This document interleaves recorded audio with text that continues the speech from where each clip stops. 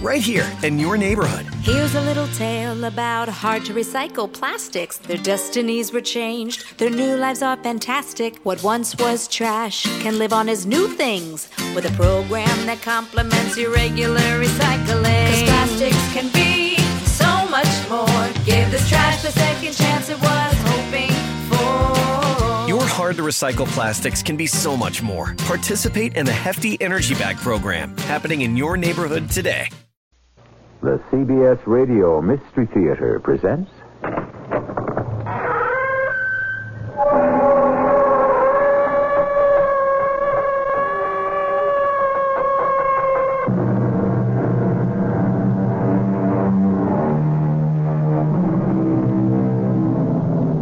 Come in.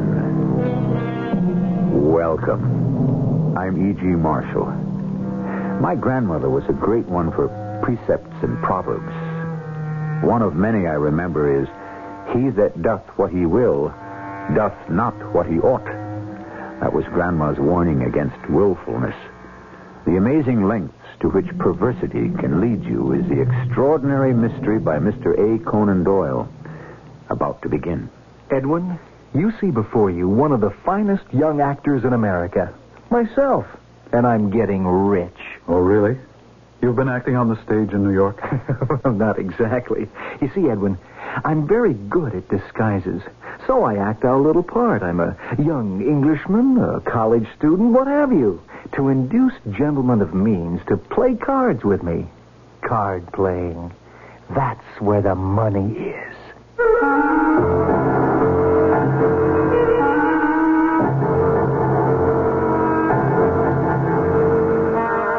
Our mystery drama, The Cabinet of the Unsolved, is adapted from a story by Conan Doyle, especially for the Mystery Theater by G. Frederick Lewis, and stars Robert Dryden. It is sponsored in part by Buick Motor Division and True Value Hardware Stores. I'll be back shortly with Act One.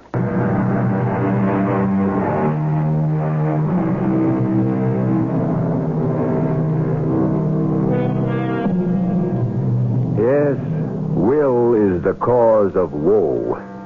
Perversity, pig-headedness, obstinacy, all these principles of evil can lead a young man down a path from which there is no turning or returning.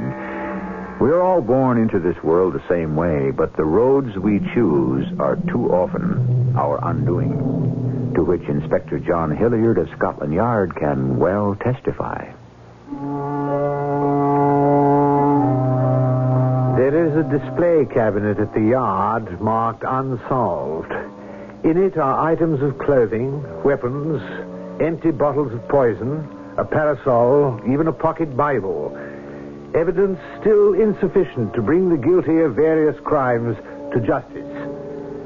I had in my hand a letter just received, which at long last might be the key to solving the Manchester Express murder. A case which began in London's Euston Station at 4:30 one blustery March afternoon. Are you taking a Manchester Express, sir? Yes, we are. First-class coach, please. Are you the train guard? I am.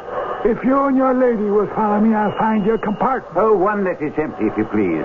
My wife doesn't wish to be disturbed during the journey. I will if I can. But the 5 o'clock in Manchester is generally crowded. Hey, here we are. Hey, let's try this compartment door, shall we? Oh. I'm sorry, sir.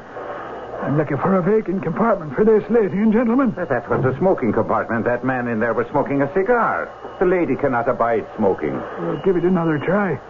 If we have to look sharp, the train's about to leave. Oh, this one is vacant, sir. May I hand you up your Gladstone bag? No, never mind. Well, in you go, madam. You'll have the entire compartment to yourselves. Now, you, sir. You sure you don't want a hand with that bag? I said no. Now shut the door.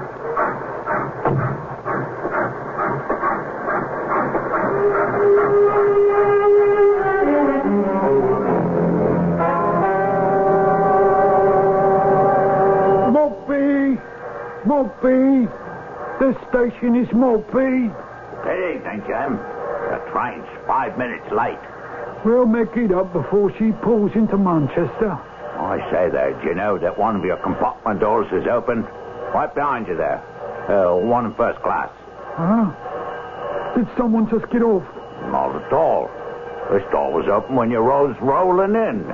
Here, let's have a look, huh? That's strange. There was a man with a cigar in there, Houston. Nobody in here now. A short, red-faced man with a black beard smoking a big cigar. Oh, that's why I put the gentleman and lady in the next compartment. Oh, let's ask them. Perhaps they know something. Oh, my Lord. Will you look at this? Is he dead? There's a hole where the heart is. A bullet hole, I warn you. Lying there. Such a young fellow. Did he get on at Houston? Well, not to my knowledge. I've never seen this unfortunate young man before. As I say, I know I put a gentleman and a lady in his compartment. Are you quite sure, Jim? A lady? Well, look up there over your head.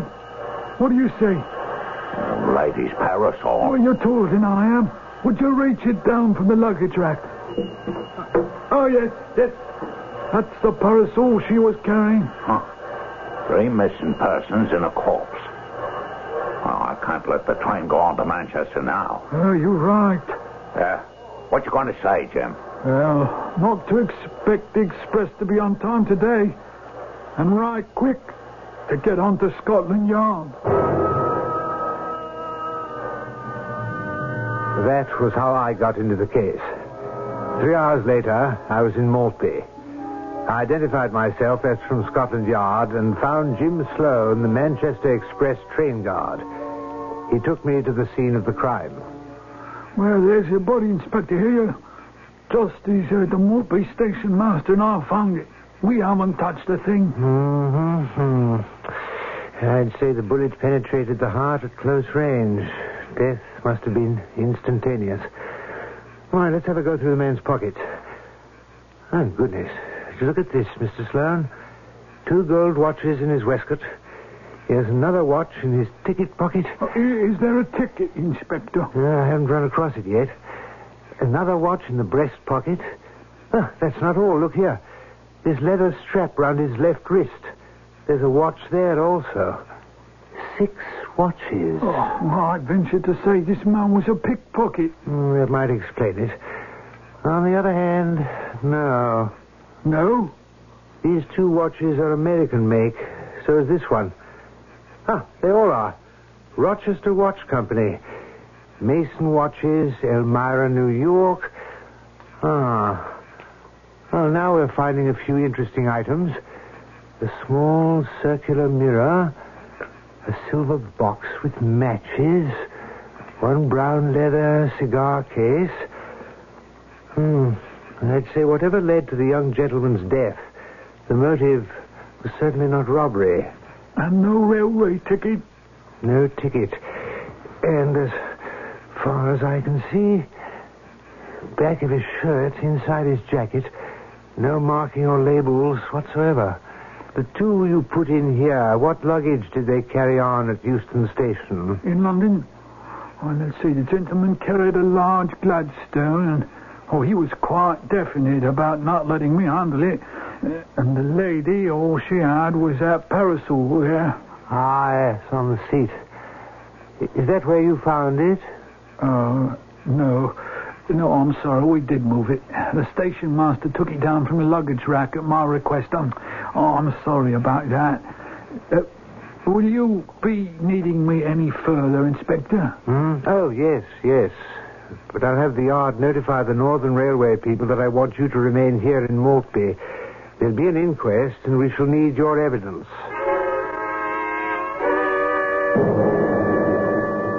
Is Inspector Elliot here? Yes, Coroner Willoughby. We are ready to give evidence at this inquest. Thank you, Inspector. Will you lead off? We of the yard have concluded that a crime has been committed. Assault and murder. We found no weapon in the compartment. Yes. That disposes of any suicide theory. Quite. Inspector, we have a report here concerning the weapon used. From the bullet obtained in the deceased, it appears to be of small caliber, fired at fairly close range. Do you confirm this? Absolutely. Anything to add, Inspector? At this point, only pure speculation. Sir? The question of how or why 3 passengers could leave a moving train, one of them getting on the train during the run between London and Maltby. I plan to go into that, Inspector. You may step down, sir. Will the train guard, James Sloan, please step forward? Oh, yes, sir, Mr. Coroner. Present. Regarding the inspector's speculation, do you have anything to add? Oh, you mean you'd like me to repeat what I told you before the inquest began? If you would be so kind. Well, the Manchester Express does make one very brief stop before Maltby. And where is that? At Monmouth. Oh, to put on some mail. And, Mr. Sloan, did you see anyone get on or off the train at Monmouth? Oh, I didn't, but I was fairly occupied loading the mail. Well, the express make no other stops before you reach Maltby? Oh, no, sir. There's one spot where we slow up between Pettisford and Cheltenham. Oh, we're making repairs there on the tracks. At that point, we lower our speed to 8-9 miles an hour. Well, would you say, Mr. Sloan, that at that place it might be possible for a man or even for a particularly active woman to have left the train without serious injury? Oh, I would say it was possible, yes, sir, Mr. Coroner.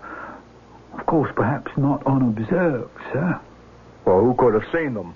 Well, Pettisford is an hour out of London. We left Houston at 5. That will make it 6-ish. It's possible the railroad gang or plate layers might still have been working there.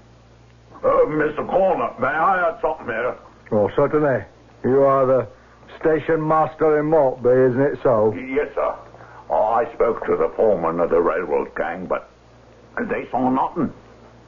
Oh, so it's the view of you gentlemen, I take it, that someone might have jumped off the train unseen or jumped on. Coroner, that is our view as well. At 6 o'clock or so, it is fairly dark this time of year. There's probably an embankment. Oh, yes, sir. Right along there, sir. A steep embankment. Which could have served to screen anyone from sight. May I suggest, Coroner, that we recess this hearing until I've had the opportunity to actually walk the distance between... where did you say the 2 spots were, Sloan? Pettisford and Cheltenham. Oh, yes. It is also quite possible that along that route we may discover the murder weapon.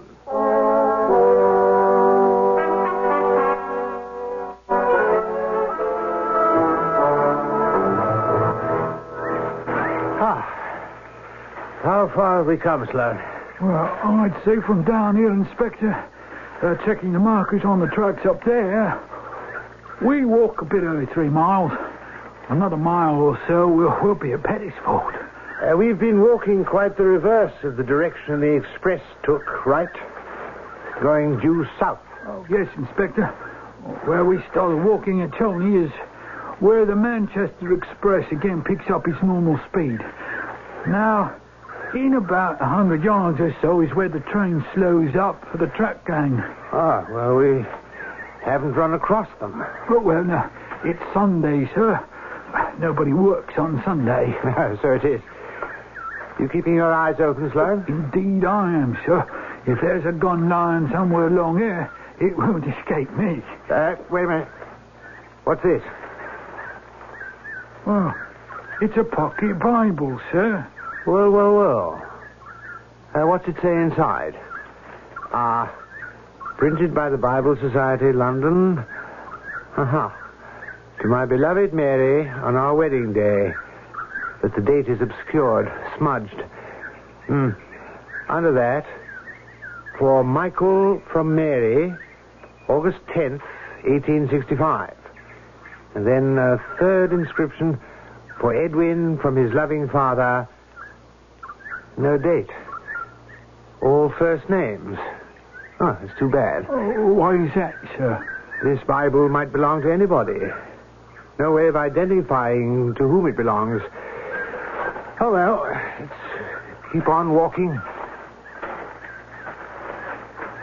Oh, Inspector, look there.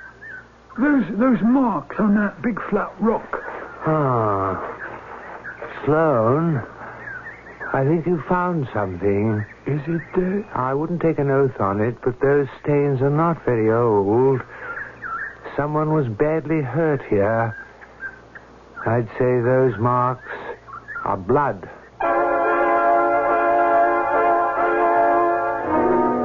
Nothing can be more frustrating to students of sleuthing than mysterious disappearances.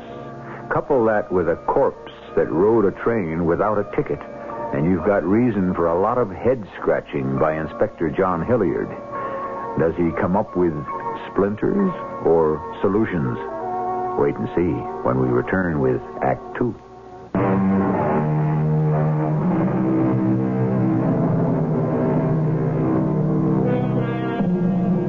Remember the old saying, for want of a nail, the shoe is lost.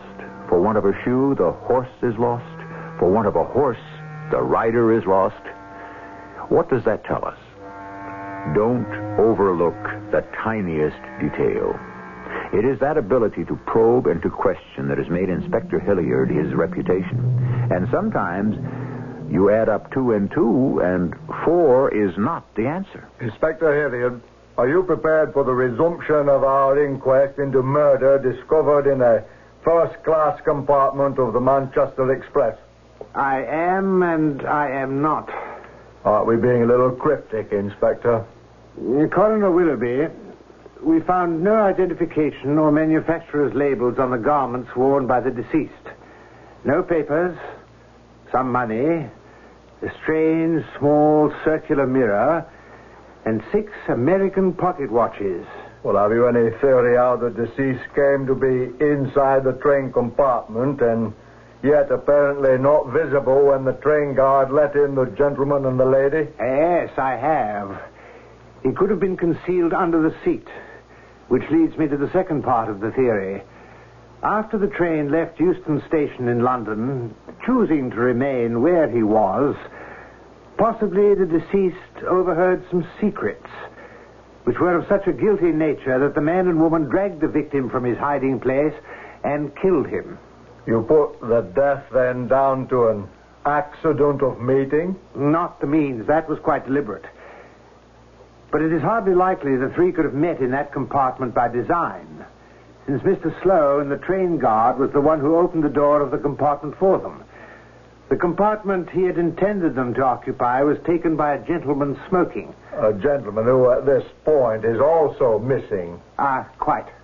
Inspector Hilliard, I understand you've found a pocket Bible and traces of what may be blood on a stone during your examination of the train embankment. Yes, we have. But so far as I can see at present, there's no connection with your coroner's inquiry here.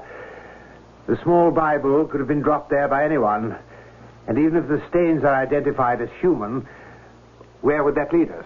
I agree. Insufficient evidence to be meaningful to the purposes of this inquest. Anything else? I'm afraid not at this time. In view of that, Inspector, we would have no reason to alter or amend the coroner's verdict of murder by a person or persons unknown. Which brings us up to date. There, right before me, was the yard display cabinet representing crimes unsolved, filled with what the Maltby coroner had said was insufficient evidence to be meaningful.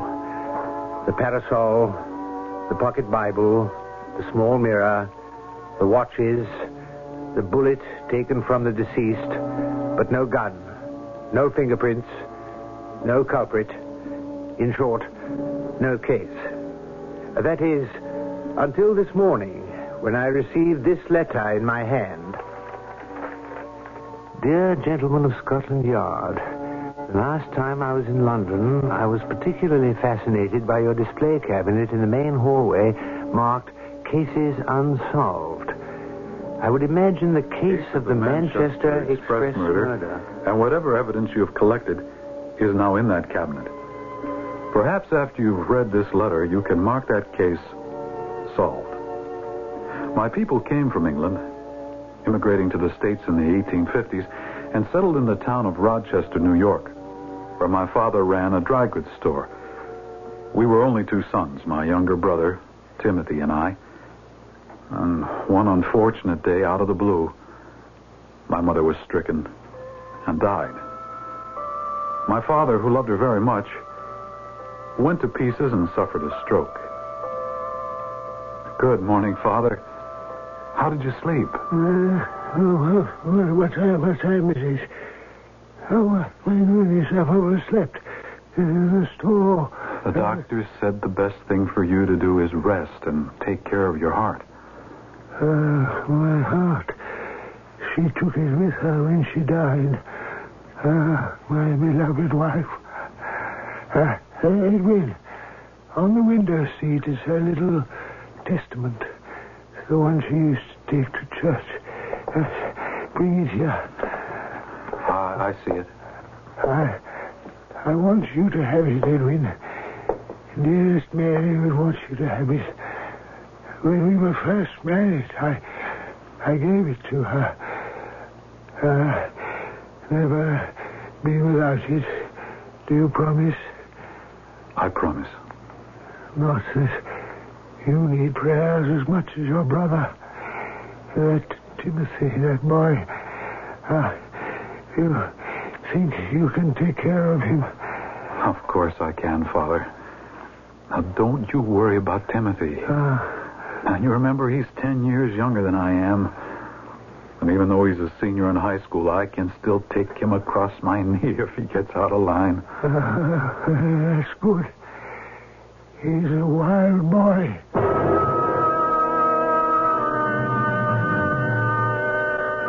It's really about my younger brother, Timothy, that I'm writing you, gentlemen of Scotland Yard. He barely got through high school by the skin of his teeth. And then suddenly, he left home and went to New York City. My father was never again able to get out of bed. He'd ask about Timothy, and I'd make up stories about what a good job he had in the big city and so on. And then, one night... Timothy! Oh, come on in. Well, hello, Brother Edwin. I want you to meet my friend, Mac McGuire. Well, come in, both of you. Well, thank you. You see, Mac? I told you we'd be welcome. Well, how have you been, Edwin? Aren't you going to ask after Father? Of course I will. How is he, by the way? Well, he's had 2 more heart shocks. I keep him in bed. Oh, I know how it is. My father had a coronary and passed on when I was quite young. Ours is still alive, but barely. No. He asks after you every day, Timothy. Of course, he has no idea what you're up to in New York City. And do you? Well, I have a pretty good idea. You sound like I was doing something criminal. Mac and I play cards. That's all we do. We give card-playing lessons. You'd be surprised how much people will pay to learn that they have a lot to learn. Oh, Timothy. I want you to know, Edwin. May I call you Edwin? By all means. I try to take good care of Timothy here. Believe me, he's almost like a brother to me. Tell Edwin some of my accomplishments, Mac. Brother Edwin, you see before you one of the finest young actors in America. Myself. Really? Well, you've been acting on the stage in New York? Not exactly. Oh, he's very good at disguises, your brother is. He acts out little parts, pretends to be different people in order to induce gentlemen of means to join in a game of cards. It's a lot more fun than being a storekeeper, Edwin. Why did you come back to Rochester? Oh, just to have a place to rest our weary bones until the heat's off. Well, some of your card-playing clientele didn't feel they got their money's worth, huh? Look, Brother Edwin, we didn't come here to be criticized. I don't like the tone of your voice. Well, let me remind you, Brother Timothy. I'm still 10 years older than you are and a lot heavier. I can still give you one good thrashing. Now, you and Mr. McGuire are welcome to stay here for a time, but I warn you. Try any of your card sharping tricks in this town, and I'll hand you over to the police so fast it'll make your head swim. Brother or no brother? Father wanted to see Timothy, so we went up to his bedroom. I'll say this. It did a lot for him. Timothy was always the favorite. But he and Mac McGuire hadn't been in town a week when I got a call from the police. Timothy had been arrested for passing a forged check. I said I was sorry, didn't I? Being sorry isn't good enough, Timothy. I needed the money. Mac and I had this pigeon all staked out. He was aching for a game, just begging to have his feathers plucked. Needed a bankroll to cheat someone, and you didn't care how you got it. That's irresponsible, Timothy. I know I'm unreliable and crazy. And downright crooked. Now, I've squared it away with the police. The money's being returned. And you're leaving here first thing in the morning. Where's Mac? Your good friend? Oh, I saw him at the railroad station with his bag. He's smarter than you, Timothy. He's gone. I promise. I won't do anything like this again. Well, I hope so. But ever since we were kids together, you've left a trail of broken promises 10 miles long. Now, brother, you are going to do it my way. What way is that? I'm afraid just taking you as far as New York isn't far enough. I mean, have you any idea what this would do to Father if he ever found out that his son was almost jailed for passing a bum check? And I wouldn't like him to find that out. Well, I guarantee you he's not going to. I'll straighten out, I promise. Well, I'm not waiting for that. You're going to do as I say, or I'll take you down to headquarters right now, tell them I've changed my mind, and let them throw the book at you.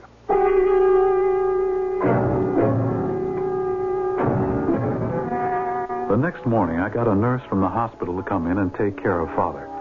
Told my assistant I'd be gone for a few days and to keep the store running, and I brought Timothy down to New York. I had a friend there, an exporter of American watches who needed a representative in England.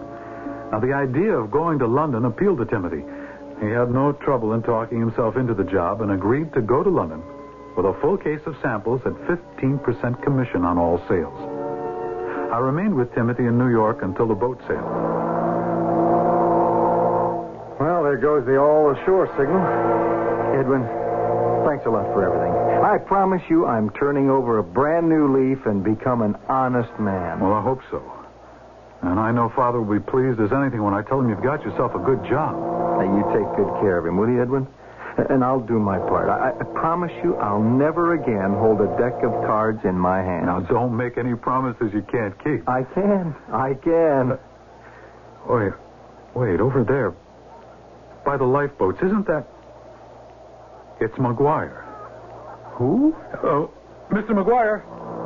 Mr. McGuire, will you come over here? Why, of all people, Timothy, what are you doing on this ship?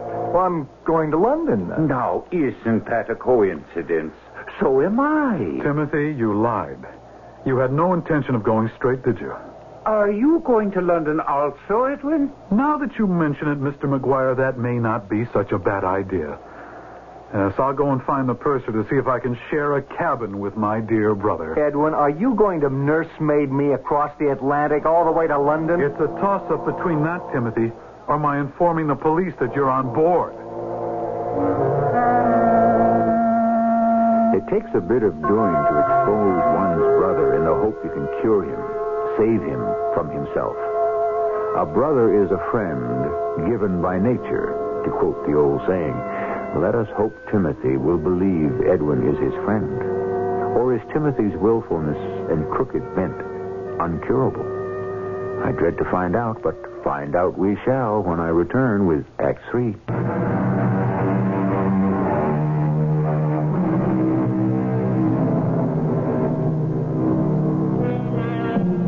Oh, where are we? Oh, yes. Standing beside Inspector John Hilliard in front of a display in Scotland Yard of evidence relating to crimes unsolved. In his hand is a letter, perhaps the key to a mystery that has plagued the yard for years. 3 passengers disappeared from the Manchester Express one day, leaving only a corpse behind them and not enough clues for a solution. The word evidence derives from the Latin meaning to see more. Perhaps this letter the inspector is reading will enable him to see more. Gentlemen of Scotland Yard, if I've gone into some detail, it's because I want you to understand the predicament I was in. The ship sailed, and I shared the cabin with my brother. But as the days went on, I realized my hands were tied. Timothy had decided on the easy way. The wrong way to riches, and, well, he thought me a sanctimonious fool. Are you going to follow me all over the world, St. Edwin? Watch over me as if I were a child?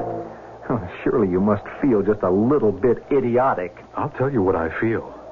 I feel ashamed.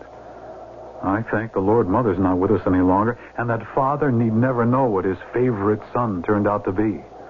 Now, if your lecture is over, I'd like to join some friends in the salon. Oh, Timothy, listen, please. Look, here's Mother's little Bible, remember?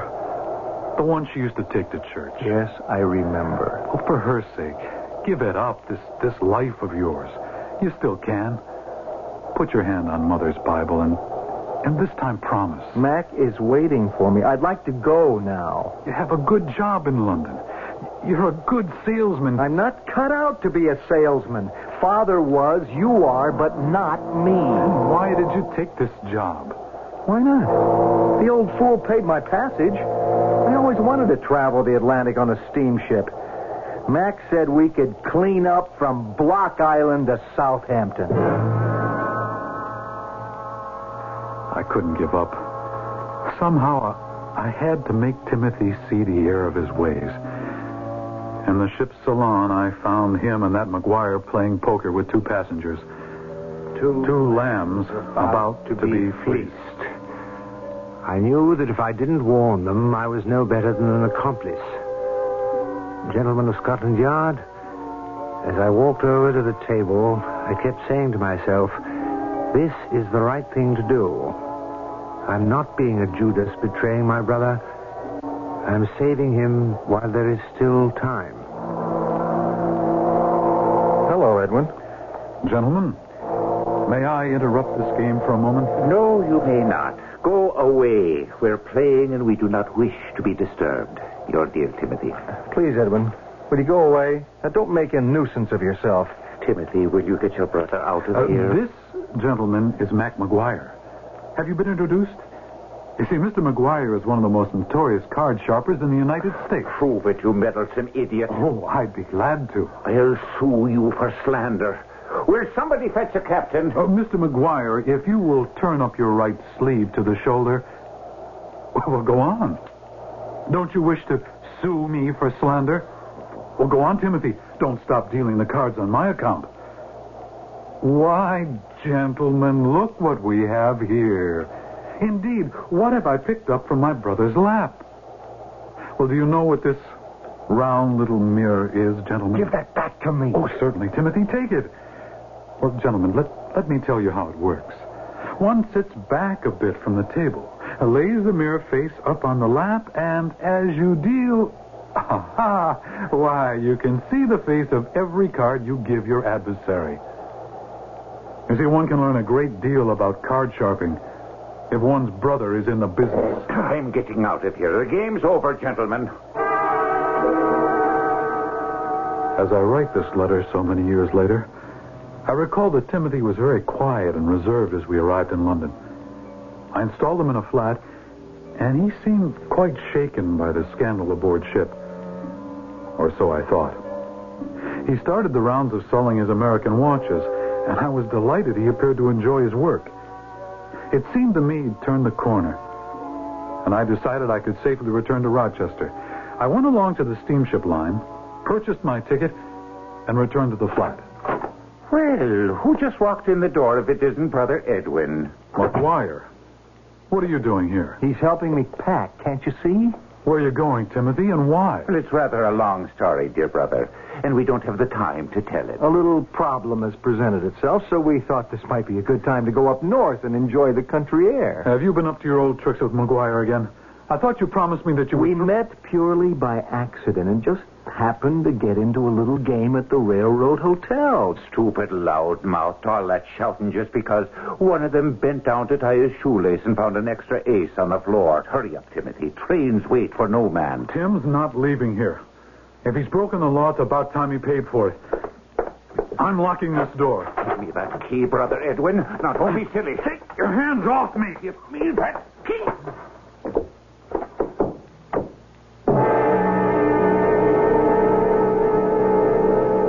When I came to, McGuire and Timothy were gone. I thought I'd heard Timothy say something about the Manchester Express. I pulled myself together and hailed a cab to Euston Station. The express had not yet left. I promised myself I'd go all the way to Manchester, find my brother, and do everything in my power to get him back on the straight and narrow.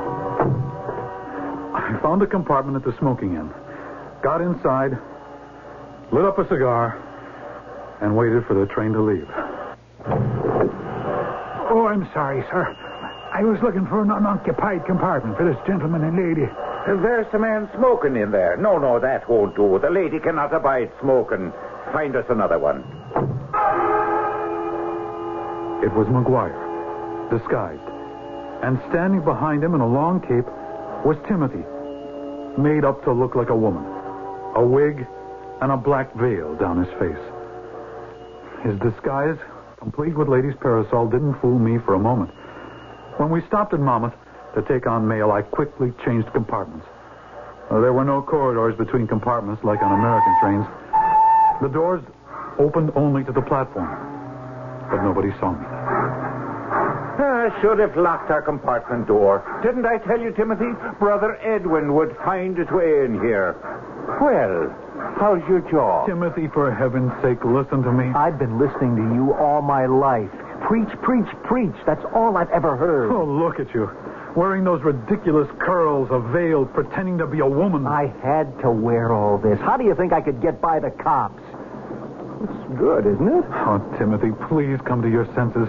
Are you going to spend all your life cheating and running? Haven't you got more pride? What's happened to you? Oh, do I have to sit here the whole way to Manchester listening to this Boy Scout brother of yours? I'm not talking to you, McGuire. Well, that suits me fine. Just don't cross me. Oh, come on, Mac. You don't have to threaten anybody. He means well.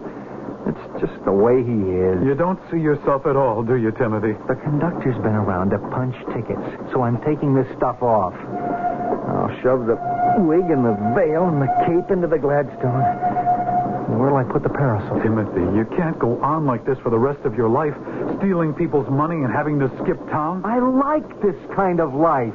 There's excitement to it. Oh, you're so stupid you don't even see that you're being used. Why don't you go run a Sunday school, Brother Edwin? Don't listen to him, Timothy. I'm not. I can't breathe this stuff here with you two. What are you doing? Opening this window. Getting some fresh air. Give me that bag. What are you doing? There it goes. Out the window. What did you throw the bag out for? It's got all my costumes in it, everything. If nothing but disguises stands between you and jail, when we get to Manchester, to jail you'll go.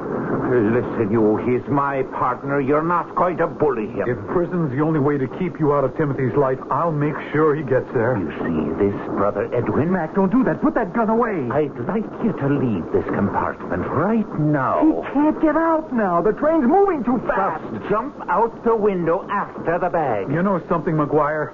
You're crazy. I made a jump for McGuire's gun, and it went off, hitting Timothy right in the heart.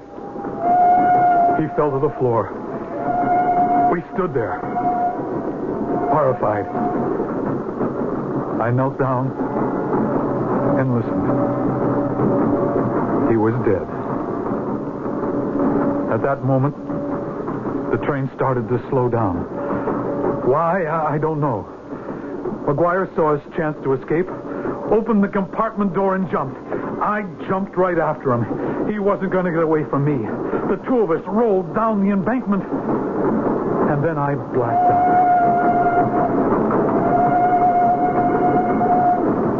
When I came to, McGuire was mopping my head where it was cut, What handkerchief? I couldn't leave you out here alone, Brother Edwin. Oh, my head. Just stop bleeding now. Oh, I don't understand you. Why aren't you a dozen miles away? Well, now, I couldn't run off with you lying here at the bottom of this embankment. You shot Timothy. You had a hand in it. The gun wouldn't have gone off if you hadn't jumped me. Oh, good Lord, forgive me, so I did. My head's clearing now. Well, you crashed right into that rock. Oh, why are you still here, McGuire? You should have run away while I was unconscious. Oh, I couldn't do that. I'm a gambler, not a murderer. You could have bled to death. Oh, that would have made everything so simple for you. Ah. Long weekends are all about getting a little you time. And at the Home Depot, you time starts with you saving. Saving space with an HDX 27-gallon Tough Tote for only $13.98. Saving time with a free and fast-charging 18-volt battery when you buy select Milwaukee Power Toolkits. And saving you a trip with free delivery on over 1 million items.